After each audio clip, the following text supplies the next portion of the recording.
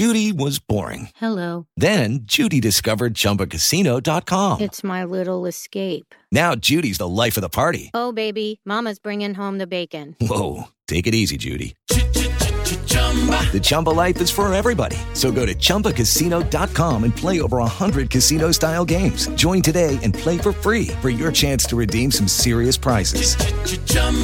ChumbaCasino.com. No purchase necessary. Void where prohibited by law. 18 plus terms and conditions apply. See website for details.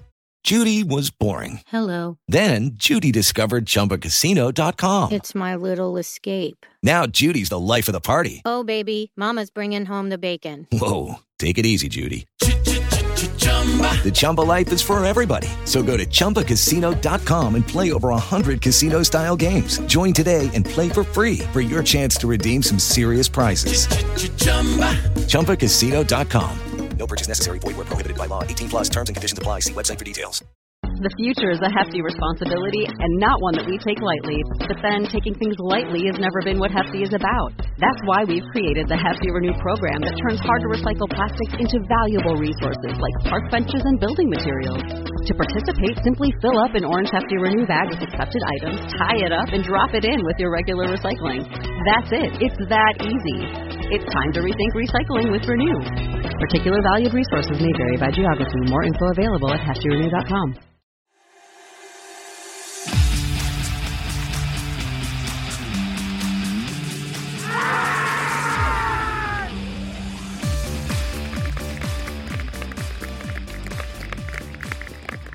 Hello and welcome to the Middlesex County Cricket League podcast. My name's Dan Huff from Twickenham. We are in October, so the Middlesex League feels like it's a long, long time away. We've only had 3 or 4 weeks, but the nights are drawing in, the clocks will soon be changing, and we'll all be getting ready to watch cricket at odd hours of the day and night around the globe. But there's still quite a bit, I think, that we could talk about to do with the last season, some of the highs, some of the lows, a bit of a wash-up, look at our predictions and chew the fat on a whole range of issues. And of course, I'm not going to do that on my own. Sal Ali's with me here from North London. Sal, how are you? Dan, listen to those sun-baked evenings on a Saturday, sitting in clubhouses, supping a nice drink, analysing the day's play. And long gone, aren't they? I mean, we're now into the doom and gloom months, aren't we? These are the ones I really, really hate. So, especially what's going on, all over the world, or even in this country, for instance, makes things very depressing. So, hopefully, it'll pass by quickly, and we're back on the pitch, enjoying our cricket again. But yeah, it's going to be a tough few months ahead, I think. Yep, I think you're right. Although saying that, there has been quite a bit of interesting cricket on the TV in the last 3 or 4 weeks. I mean, I'm instinctively not a massive T20 man, but we've got a T20 World Cup coming up. England have just finished a 7-game series in Pakistan, and I watched quite a bit of it, Sal, actually. The 3:30 start time is brilliant for me with my kids because basically come home from school and we can get a good hour and a half in before my wife decides we watch too much TV and turns it off. But yeah, so I've watched quite a bit of it. Have you? I mean, what do you make of what you saw? Yeah, I really got into it. I mean, being Pakistan heritage, so one, it's great seeing them back in Pakistan playing cricket and any kind of format. Pakistan fans, they absolutely adore the English. So as you can see, full houses, lots of different ages watching cricket. So that's great to see that back in Pakistan sort of shores. In terms of the series, I think it was brilliant. Both sort of clubs, both sides experimented. I think England have got real fun in Harry Brook. He looks a real good batter. Looked a good player, didn't he? Yeah. Yeah, he looks someone that could be, in the World Cup could be useful. Pakistan obviously have 2 world-class players at the top, but the rest of the batting does need some work. So I'm sure they both, got lots of sort of useful, bits of info as they head into the World Cup, which I think starts, is it a week's time or 2 weeks' time, roughly? Yeah, I think it's a 2-tier thing, isn't it? I think there's a little bit of qualifying goes on first, and then the apparently more senior nations join in later. But it'll be honest before we know it. And I don't know about you, Sal, but I've got a pretty tricky winter ahead politically. I mean, we've got the T20 World Cup followed by the Football World Cup. It's going to be sport galore, and of course the Football World Cup's going to kick off at great times, late afternoon and in the evening. So yeah, I'm going to have to get negotiating to get as much of this on my TV screen as I possibly can. I have to agree with you about the Pakistan thing. I went there 17 years ago to watch England play and saw England get absolutely battered at the Lahore Stadium in a great test match that Shoaib Akhtar bowled like the speed of light. And it was phenomenal. And I think it's brilliant to see full houses and good games of cricket. And the thing about Pakistan, of course, is they can be brilliant or they can be rubbish. And they can often do it within the space of about an hour. So there's always plenty to watch, isn't there? Do you think they've got a chance in the T20 or just not quite consistent enough? No, in the World Cup? There's not enough depth in that batting. You've got Babar Azam and Mohammad Rizwan at the top, but beyond that, they've showed in this series itself, there's no one who sort of comes in and does that kind of roles that, England have got people like Stokes, Butler in the past. Even Morgan is now not playing no more. Can come in and get quick runs, but useful runs, middle order. Bowler's not too bad, but, you're playing in Australia and you've got to be looking at the sort of like, the Southern Hemisphere sides. Was it Northern Hemisphere? Whichever one in England would come in. I think that kind of, if you use those kind of conditions on a regular basis, you've got to be one of the favourites, I think.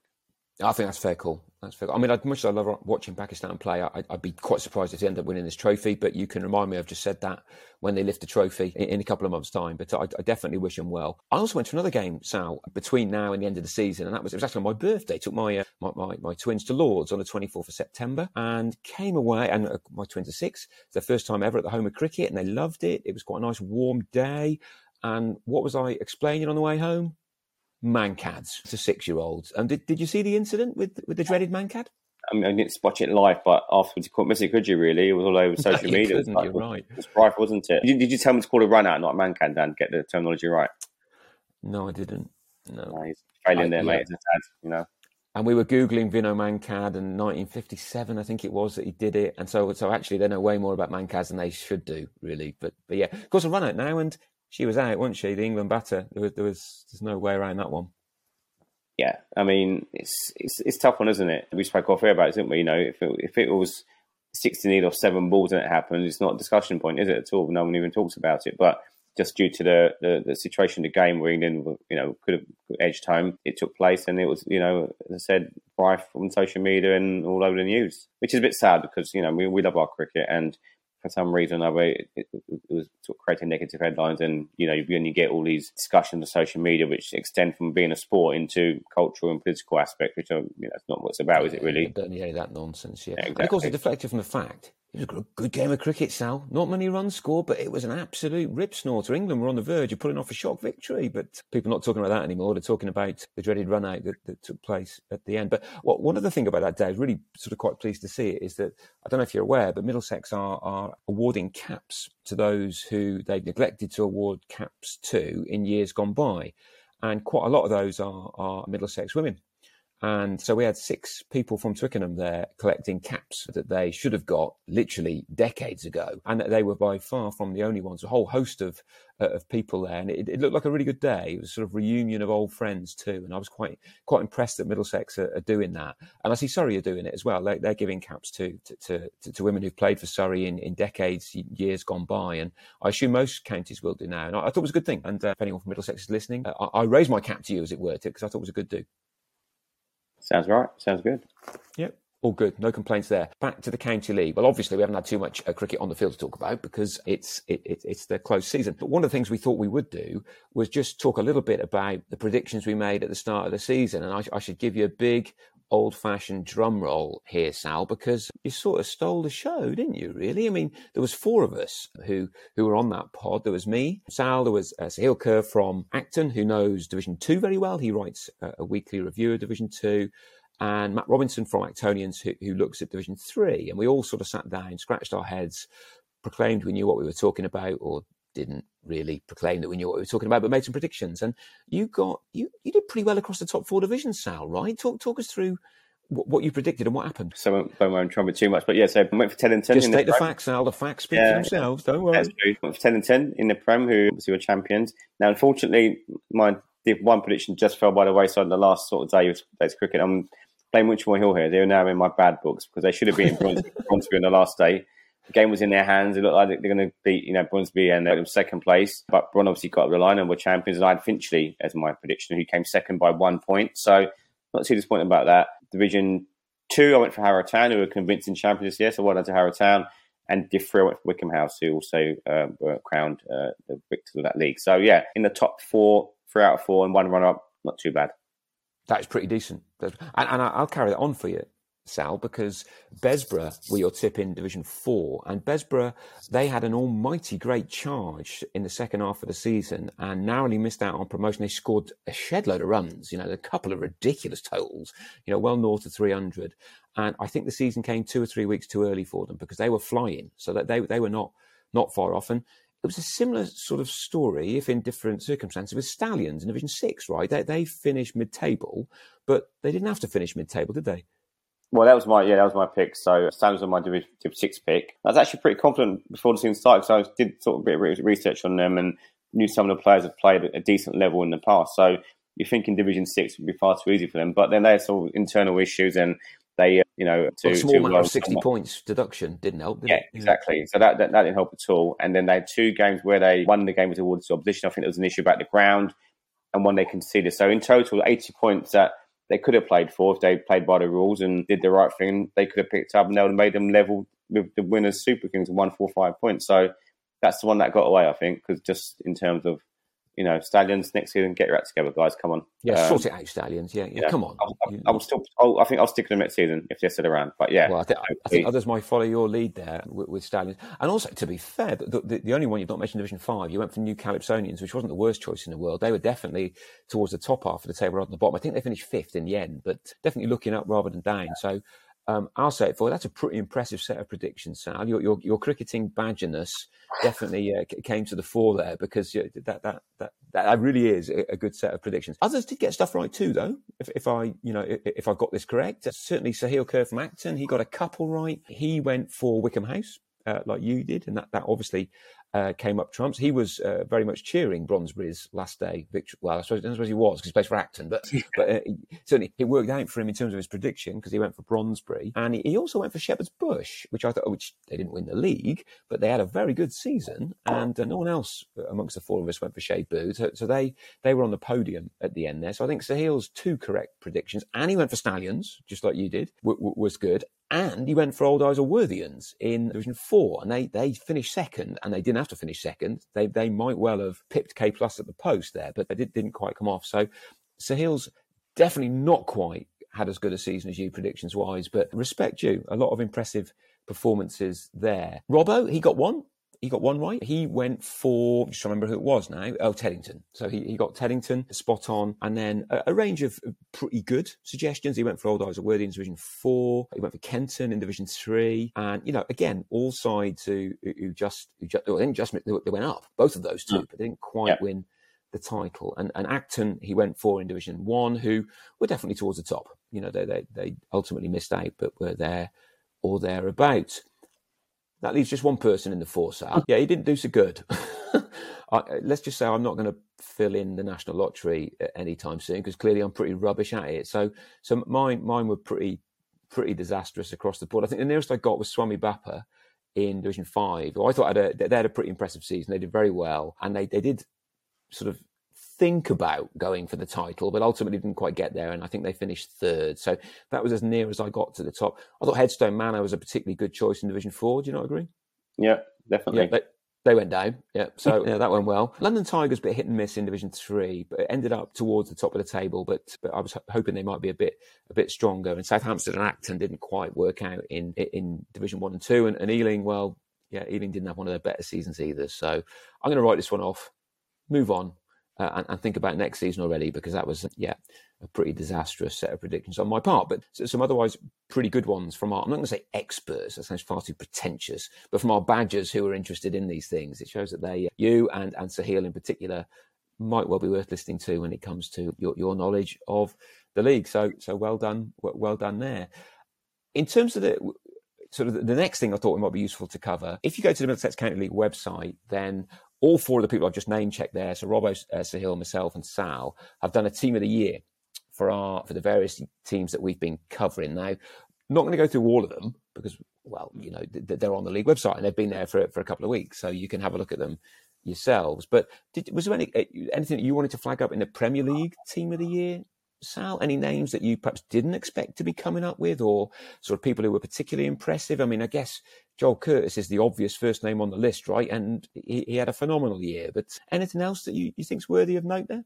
I mean, there's a couple of positions which I found pretty tricky. I mean, the batting almost picked itself in some ways, because you've got Joel, as you mentioned, Steve Ryangold, Michael Levitt from Stanmore. The one I was toying with the idea of Joe Carrasco, were in the middle order for me, so I went with him. But we did have Harry Evans from Teddington, Sam Smythe from Hampstead, and Adam London from Richmond, who also performed admirably this season. So that was one of the tricky ones. And also the slow left arm spinner. Now, in the last 2 years, Apps Karana would have been straight away almost the first time on the list. But this year, he didn't take as many wickets as he does normally in the past. So he was in contention along with Ben Lockroad and Abdul Nazir, who played for Hampstead and Teddington. But I went for Apps just on the basis that he's just so hard to get away. I definitely feel Prem sides, when they play against him, their game plan is to just almost just see him out if it's a limited overs game, or if it's timed overs game, just don't take risks and try and get runs from the other end. And the fact he's bowled 50 maiden overs this year kind of highlights that, really. So he got the job with left arm spinner on my side. But yeah, that was a bit of a tricky because Ben Lockrow is a fantastic spinner. I think his stats in one-day cricket were not as good as time cricket. That's what swung it for me regarding him, just in that situation where he's very good in the time format, whereas in the one-day format, he didn't get as many wickets as maybe he expected to. And Abdul Nazir, again, good left-arm spinner. He's done really well the last couple of years, but I just went with that bit of experience. And Apps actually can hold a bat as well. He's got 50 against Tennyson this year as well, so he's showed that he can... Oh, he's competent. Yeah, so he can get some runs. So that was the two sort of positions where I was, not 100% sure until I did some research and looked at stats and, came up with what I thought was probably the best choice. But again, this side I've got is a fantastic side. And as Dan's mentioned, going to the league website, I'm sure some may disagree what I've done, but I think I've given each player a reasonable argument and why they should be picked. Have a look and see what you think. I think that's absolutely the case. They're there to be criticised, and rest assured, mine has been, but in very fair and logical ways. I found it really hard, Sal, and I found it really hard when I did 12 months ago and 24 months ago as well, because picking a cricket team's not just about the statistics.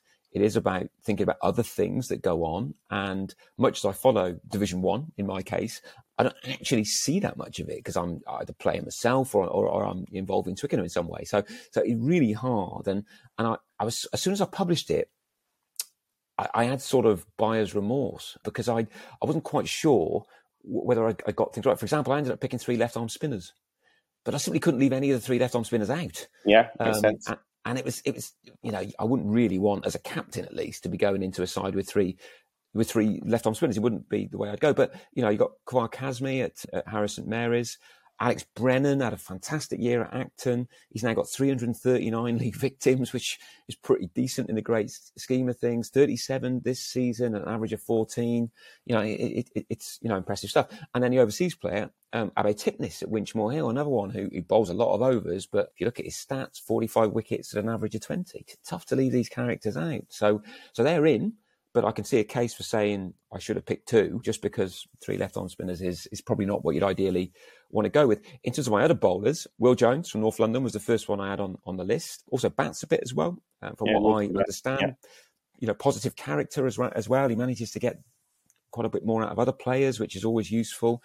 And, he took 27 wickets at 14. So fitness concerns are there, but in terms of the best bowler in the league, well, I think Will Jones is in the discussion, so I couldn't leave him out. And Adam Copley at Brondesbury, another one. He's a top bowler, but so is David Burton at Finchley. Both of them had really good seasons. 41 wickets with 39. I went for Copley, but I'm not really sure why. I just there's a feeling on it, really. But Burton could quite happily be very, very grumpy about not being in the team because he took 41 wickets and did really well. So I found it all very hard, and that's even before I thought about the batting. The sort of easiest one for me was James Overy.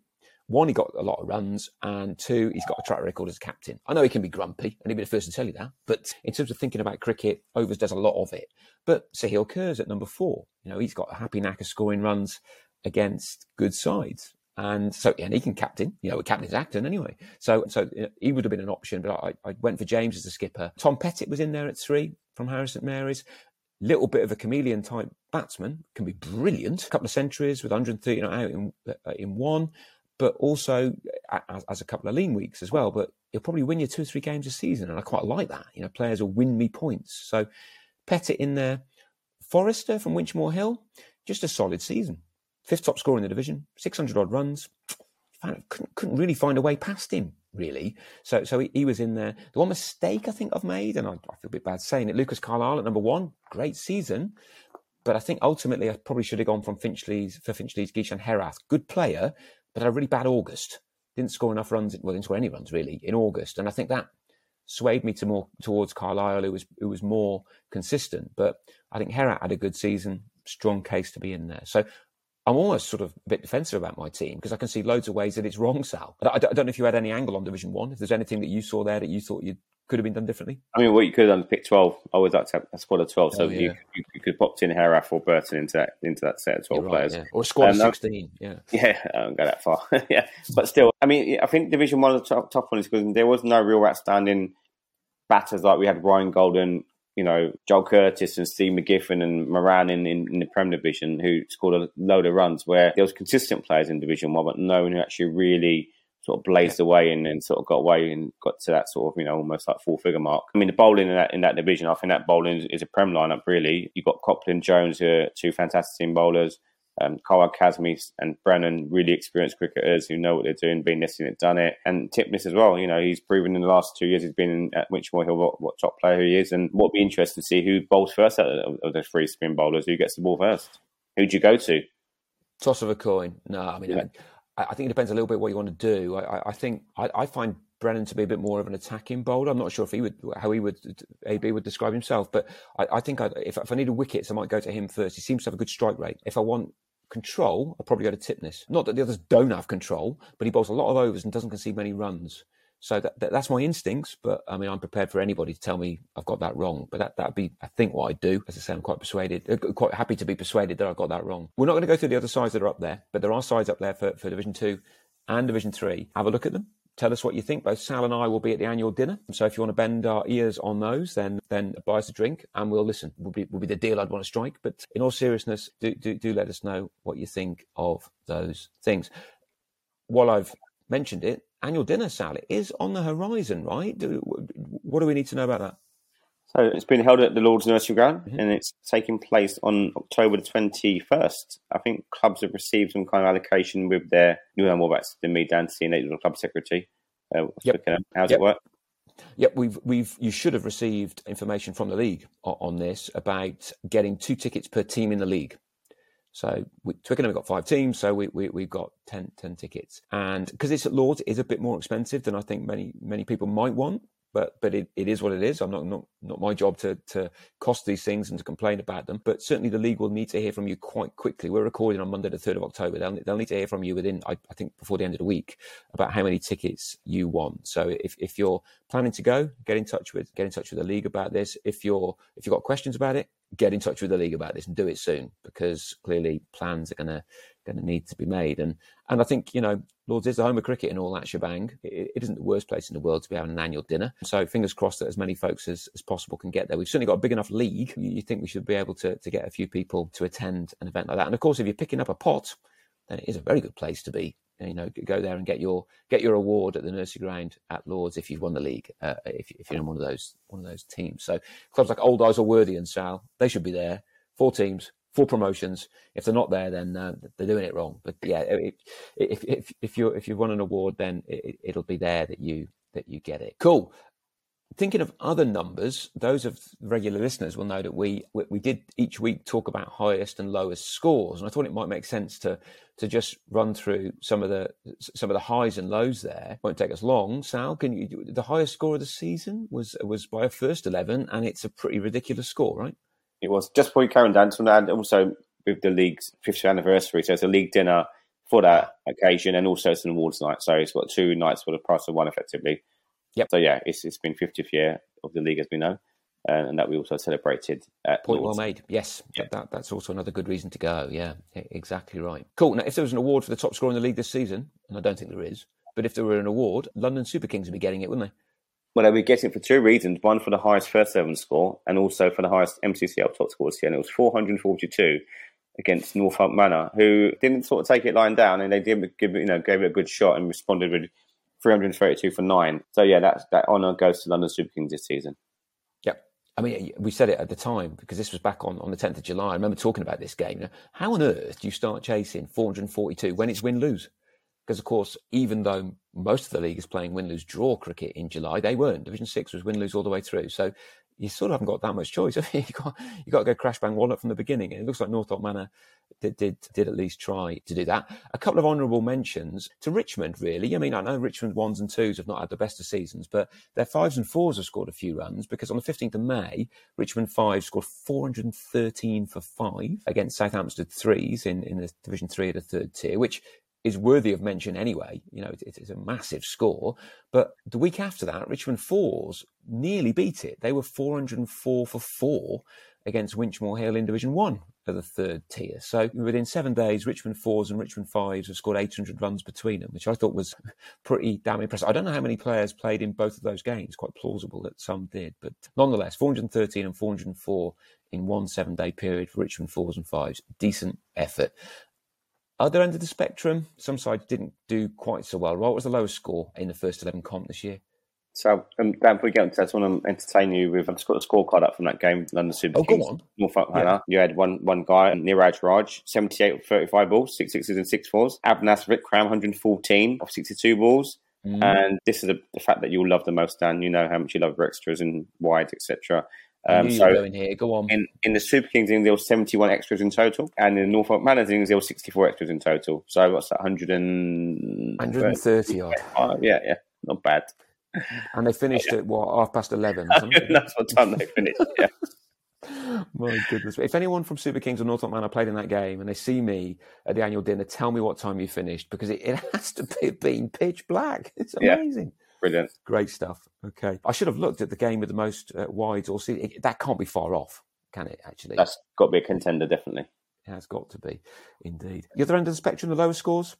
Yeah, so Titans had a rough season this year. So hoping next season things get better for them. And they had a bit of a tough day out against Eastcote, 37 all out in 14 overs. And Eastcote got there for the loss of no wickets. That was a game where young George Harvey carried us back. He carried a bat, suppose, when the game was over like that. Yeah. And didn't score a run. But obviously, I salute him. As an opening bat, I want that on my CV. I carried my bat and we won the game for 0 not out. It's just brilliant. Absolutely phenomenal. So that's, and they weren't the only ones who got 37 all out, were they, Titans? There was 2 sides who ended up with that. Okay, I've got here, Dan, St Newington. Yeah, so St Newington, actually, yeah. So a bit of a rough day for them as well. So against SKLPCCC. St Newington 37 all out and SKLPCC comfortable winners as they scored 207 for 9 batting first. So yeah, that was a bit of a tough day at the office for the St Newington boys. Yep. But I always think August is that you're getting into the period of the summer where you're scoring lots of runs. But I suppose it's also a holiday period, isn't it? There's also other things going on. So that maybe would explain why sides are really struggling to get people out, and perhaps they're getting struggle to get batters out. And perhaps that explains some of these low scores, because we did have quite a few in August that were close to that. Although the lowest score in the league across all of the tiers was in July, wasn't it? 4th of July. It was indeed, which were 6-7 played Crouch and 6-11, which were 20 all out, and having seen Crouch and post 171 all out. So yeah, that was a bit of a disappointing day for the Winchmore 6 guys. Yeah, the only way is up, as Yaz once said in the 1980s, after something like that. Having said that, there were a few 20 pluses. I think it was a 28, a 29 as well, but Winchmore Hill sort of take the metaphorical crown now with 20 all out. There's always next week, as they say. Any other numbers that caught your eye throughout the season? I mean, there's a whole range of stats on there. Paul Smith does a phenomenal job with stats on the website. But if I was to ask you to pick 3 numbers that would define your season, what would they be? I mean, one of them would be, for me, I know Joe Curtis has got applauded this year with batting, and rightly so, and some of the stuff he's come up this year has been unbelievable. But, I mean, Steve Reingold, 96 average, actually 96.0.09 to be precise. And he hasn't played 4 games, has he? Or 5 games? This is a proper average. He missed 2, yeah. He missed 2 this season. I mean, that's phenomenal. Minutes. That is phenomenal. I mean, this league is one of the toughest, you'll get in Premier League cricket. And to achieve that just shows what a fantastic player he is. So that's one that I really sort of found really impressive this year. The other one, which was a great partnership beginning of the season, first game of the season, Harrow went and took an Eden Trailfinders. The Eden Trailfinders, newly promoted, probably thinking, let's see how... Welcome to the new division, fellas. Yeah. Exactly. Welcome to Taylor Carmichael and Ron Etienne, who put an open stand, I think it was at 346. It may not be open, it might be somewhere, but anyway, huge score. And I've umpired Etienne. And that guy, when he gets going, he's an absolute monster. He hits balls everywhere. But he was actually outscored by Carmichael, who was almost out 6 and outforward him. So to do that, you've got to be some player. Unfortunately for Harrow, that was the only game he played for him, because I think when up north and probably got paid reasonable time money to go and play. Silly money having that on your CV. 346. That's a ludicrous partnership. So that was a bit of a really great rating for Eden Trailfinders, who didn't get, didn't find life any easier after that game. So that was the one that also sort of stood out for me, that partnership, and just how destructive it must have been. There must have been balls getting lost and flying everywhere, because, as I said, Etienne is not a place to hang around, and if he's been outscored by Carmichael, then he must be even more destructive than he is. Yeah, Absolutely. Yeah, that is a standout figure. Any more that caught your eye? Was there one more? I think I asked you for 3. So you had Steve Reingold. We had 346. If any other numbers that caught your eye, for better or for worse? Okay, I'll chuck in one here of the lowest batting average. And it's going to be a tail ender, isn't it? So there's no harm in discussing this. Ragul Vetraval, Pinner Challengers, 11 innings. So I kind of looked, the criteria for me was 10 innings or more. He's played 11 innings, or added 11 innings, 6 not out. So he's quite hard to get out. He's absolutely no mug with a bat. High score 4, and average was 1.40. 1.4. Okay, there is room for improvement there, so I don't care where you're at. There's room for improvement, but we've got to try. We're watching next season if we can get more than 4 runs in one game. That's his target. Or keep an eye on him. And of course, he's inside the bowl, isn't he? He's fair play. Yeah, Ragul would, I'm sure, say the batting is probably not his strong suit, but yeah, 1.4. Okay, that's a number worth. I think even I managed to average more than 1.4 in most of my seasons. I think so. So we'll have a look how he gets on next year. If I were to pick out 3. And there's loads that you can pick out from the website. There really is. I did like Abhishek Gagneja's 228 not out for London Super Kings. I mean, there's individual scores and then there's individual scores. I mean, a double 100 in a limited overs game of cricket takes quite some doing. So that was the top scorer in the league this season, 228 not out. London Super Kings in Division 6. So well played to Abhishek if he's listening. And also, I mean, I often think that scoring runs is sort of, that's the glory part of it. But if you want to get promoted, you need to get people out. And if you get people out, then ultimately you're going to be in a good position to win games, even when you don't score runs. So if you look at the bowlers and who did what, then for me, we're looking at someone like K+, not a team I knew much about, but they won the league, Division 4. And one of their bowlers, Rajesh Kumar Patel, he averaged 8.05 with the ball. He took 20 wickets and averaged 8. And I bet the instinct is to look at who scored runs for K+, but I suspect if you've got a bowler taking wickets that frequently, then he's doing.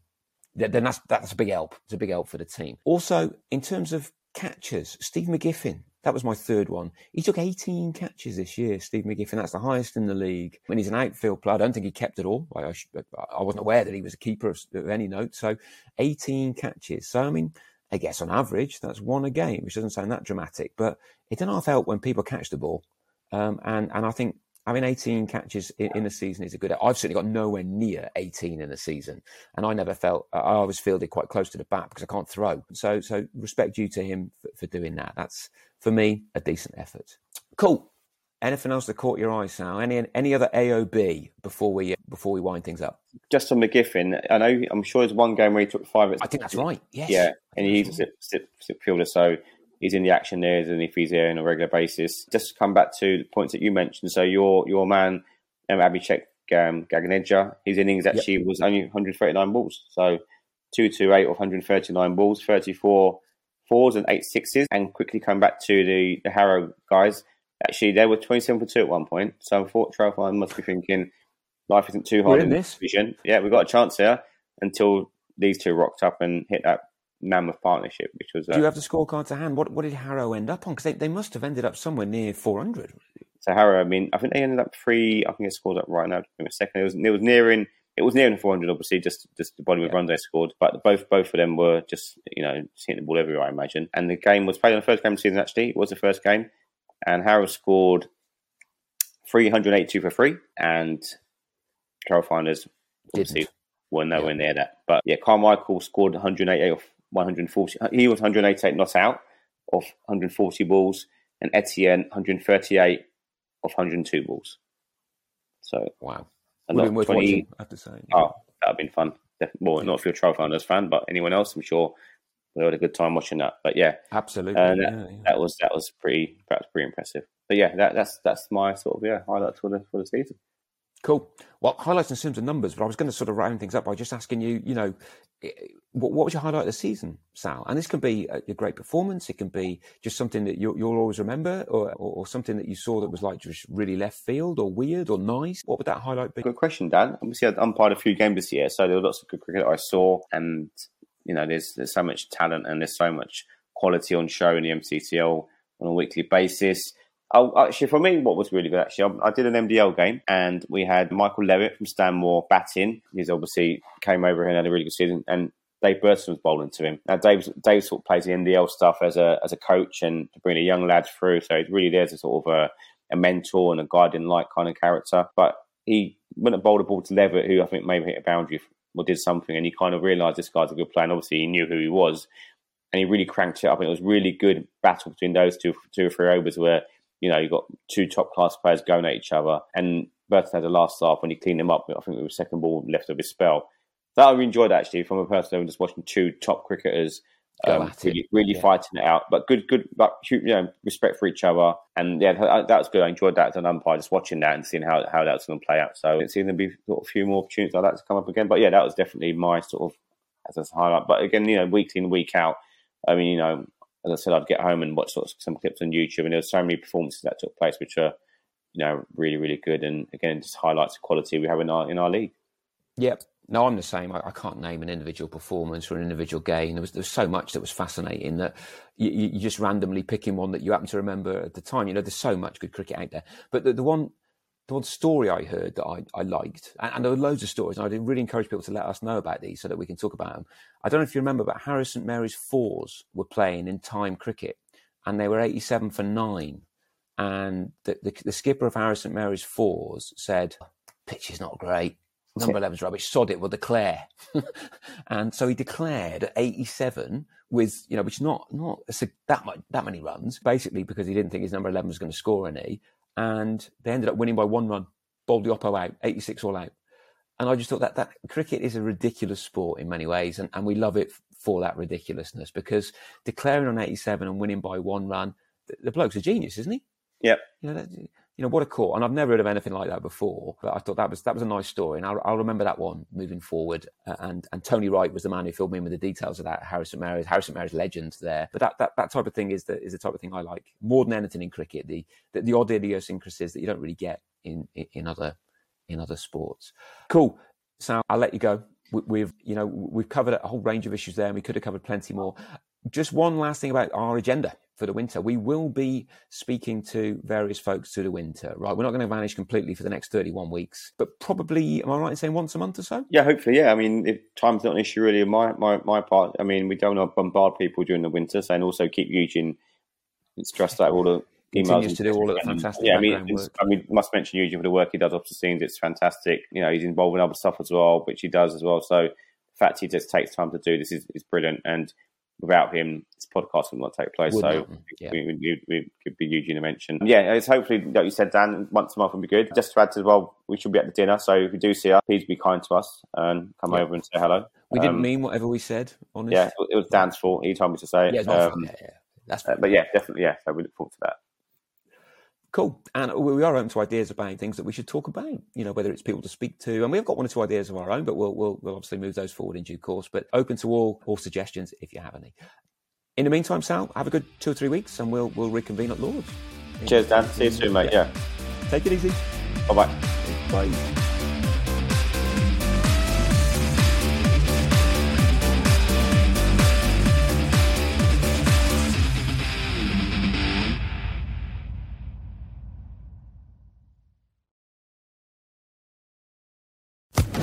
Social Podcast Network. Judy was boring. Hello. Then Judy discovered ChumbaCasino.com. It's my little escape. Now Judy's the life of the party. Oh, baby, mama's bringing home the bacon. Whoa, take it easy, Judy. The Chumba life is for everybody. So go to ChumbaCasino.com and play over 100 casino-style games. Join today and play for free for your chance to redeem some serious prizes. ChumbaCasino.com. No purchase necessary. Void where prohibited by law. 18+ terms and conditions apply. See website for details.